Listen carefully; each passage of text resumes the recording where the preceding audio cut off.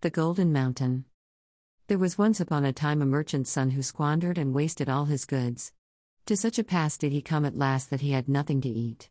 So Lai seized a spade, went out into the marketplace, and began waiting to see if anyone would hire him as a laborer. And behold, the merchant who was 1 in 700 came along that way in his gilded coach. All the day laborers saw him, and the whole lot of them immediately scattered in every direction and hid themselves in corners. The merchant's son alone of them all remained standing in the marketplace. "Do you want work, young man?" said the merchant who was 1 in 700, "then take hire from me." "Ate willingly, 'twas for no other reason that I came to the marketplace." "And what wage do you require?"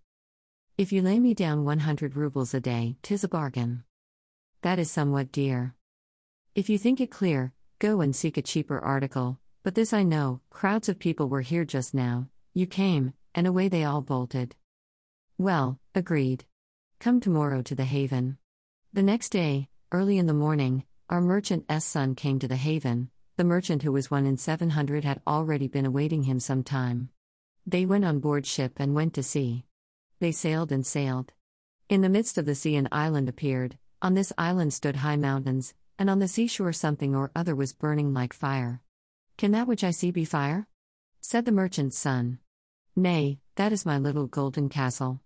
They drew near to the island. They went ashore. His wife and daughter came forth to meet the merchant who was 1 in 700, and the daughter was beautiful with a beauty that no man can imagine or devise, and no tale can tell. As soon as they had greeted one another, they went on to the castle, and took the new laborer along with them. They sat them clown at table. They began to eat, drink, and be merry. "A fig for today," said the host. "Today we'll feast, tomorrow we'll work." And the merchant's son was a fair youth, strong and stately, of a ruddy countenance like milk and blood, and he fell in love with the lovely damsel. She went out into the next room. She called him secretly, and gave him a flint and steel. "Take them," said she, "and if you should be in any need, use them." Next day the merchant who was 1 in 700 set out with his servant for the high golden mountain. They climbed and climbed, but they climbed not up to the two. They crawled and crawled, but they crawled not up to the top. "Well," said the merchant, "let's have a drink first of all." And the merchant handed him a sleeping poison. The laborer drank and fell asleep. The merchant drew out his knife, killed his wretched nag which he had brought with him, took out its entrails, put the young man into the horse's stomach, put the spade in two, sewed up the wound, and went and hid himself among the bushes. Suddenly there flew down a whole host of black iron-beaked ravens. They took up the carcass, carried it up into the mountain, and fell a-pecking it. They began eating up the horse, and soon pierced right down to the merchant's son. Then he awoke, beat off the black crows, looked hither and thither, and asked himself, "Where am I?" The merchant who was 1 in 700 bawled up at him, "On the golden mountain. Come, take your spade and dig gold."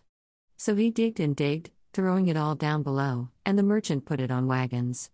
By evening he had filled 9 wagons. "That'll do," cried the merchant who was 1 in 700, "thanks for your labor. Adieu. But how about me? You make it on as best you can. 99 of your sort have perished on that mountain, you will just make up the 100. Thus spake the merchant and departed. "What's to be done now?"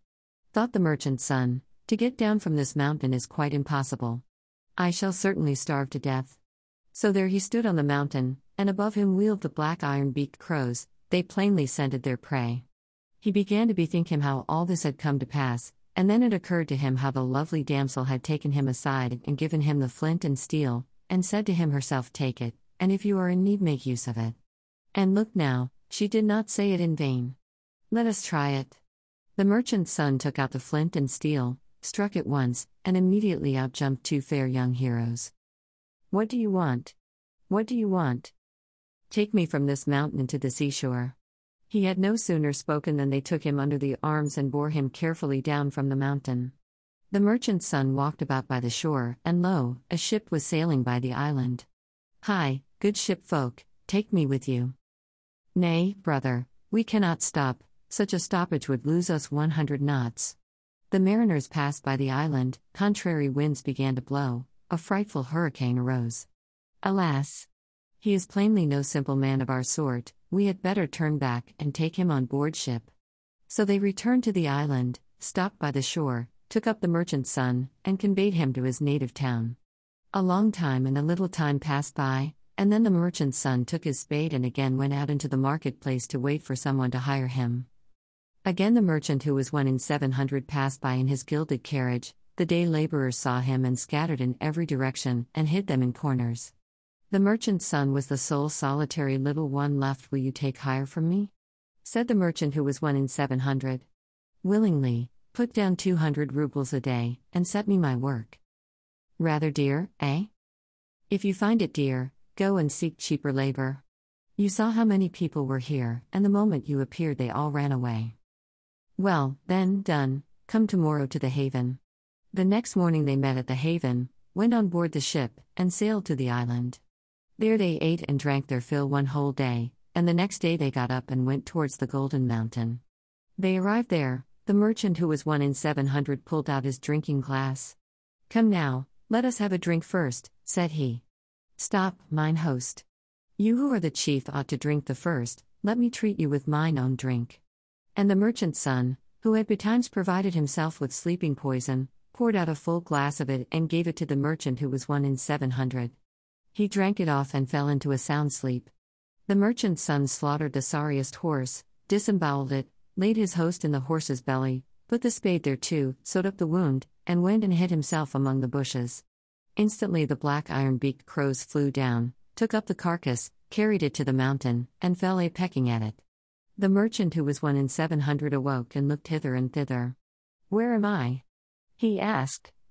"On the mountain," bawled the merchant's son. "Take your spade and dig gold. If you dig much, I will show you how to get off the mountain." The merchant who was 1 in 700 took his spade and dug and dug. He dug up 20 wagon loads. "Stop, that is enough now," said the merchant's son. "Thanks for your labor, and goodbye." "But what about me?" "You? Why, get off as best you can.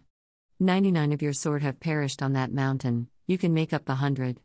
So the merchant's son took all the 20 wagons, went to the golden castle, married the lovely damsel, the daughter of the merchant who was 1 in 700, took possession of all her riches, and came to live in the capital with his whole family.